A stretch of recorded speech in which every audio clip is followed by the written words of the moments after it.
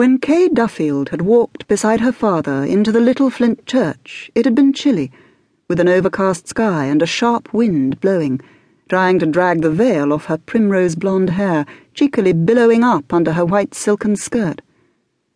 Her father had held her arm very tightly and slapped at her skirt and laughed with her, but she had still been able to see a faint trace of apprehension at the back of his warm grey eyes.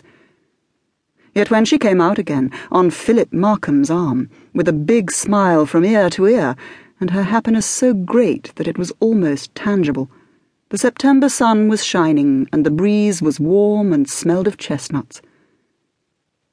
Coming down the aisle, Kay's fingers had rested lightly on her husband's arm, and she was warmly aware of how comfortable and at ease she felt in Christchurch. It wasn't a particularly beautiful church, but it was the one in which the Duffield family had worshipped for all of Kay's life. She glanced affectionately at the Sunday school corner as she passed it, remembering happy afternoons spent there listening to Bible stories, drawing and colouring, eating peppermints on the sly with her best friend Tessa. The third pew from the front was the one her parents favoured.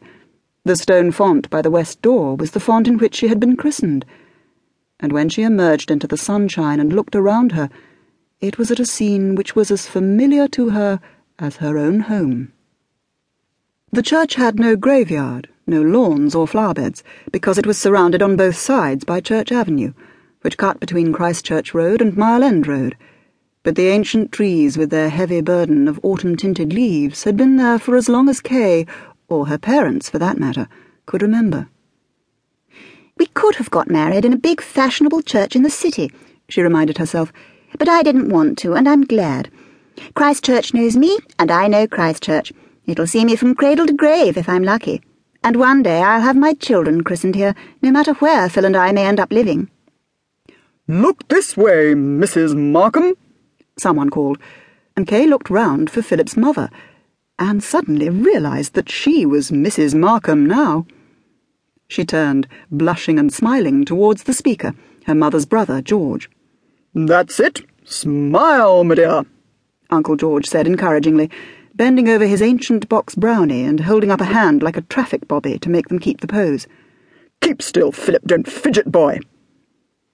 Uncle George had been headmaster of a famous boys' school before his retirement in '38. Now, only 3 years later, he was back again, teaching in place of the younger men like Philip, who had left their jobs to fight for their country. But he had abandoned his school for the weekend and come down to Norwich for the wedding of his only niece.